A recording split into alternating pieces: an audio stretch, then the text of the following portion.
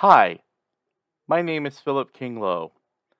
I am the owner, producer, and host for today's Autistic Moment, a podcast for autistic adults by an autistic adult. Yesterday, I got a very interesting invite from someone who wrote me and said, Philip, I love what you do.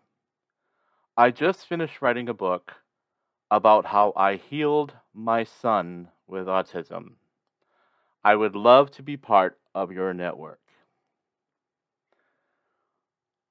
I can't tell you how troubling something like that is for myself and many of us who are autistic, who are neurodivergent, part of the neurodiversity movement. Because autistics are really not looking to be healed of anything. What we're looking for is acceptance. And today's autistic moment, and what I'm doing through today's autistic moment and my Autistic Voices Roundtable discussions, isn't about healing autistics. It's about helping them to get the information we need to understand our barriers, to discover the strengths and tools we already have to use for the work of self advocacy. And part of that self advocacy is self acceptance so that we can advocate that autistic adults, we're not looking to be cured or fixed or healed. We're looking for acceptance. We're looking to be integrated into society as we are.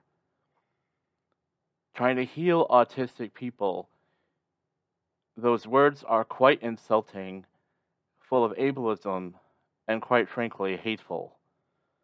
It's time to stop looking for ways to heal, treat, or cure autistic people and ways to accept and integrate.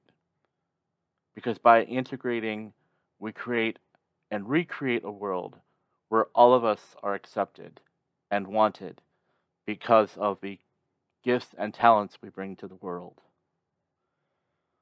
I hope that you will listen in to today's autistic moment and listen in to the autistic adults who are really working towards that fundamental change of society. For more information, go to todaysautisticmoment.com. Thank you for listening.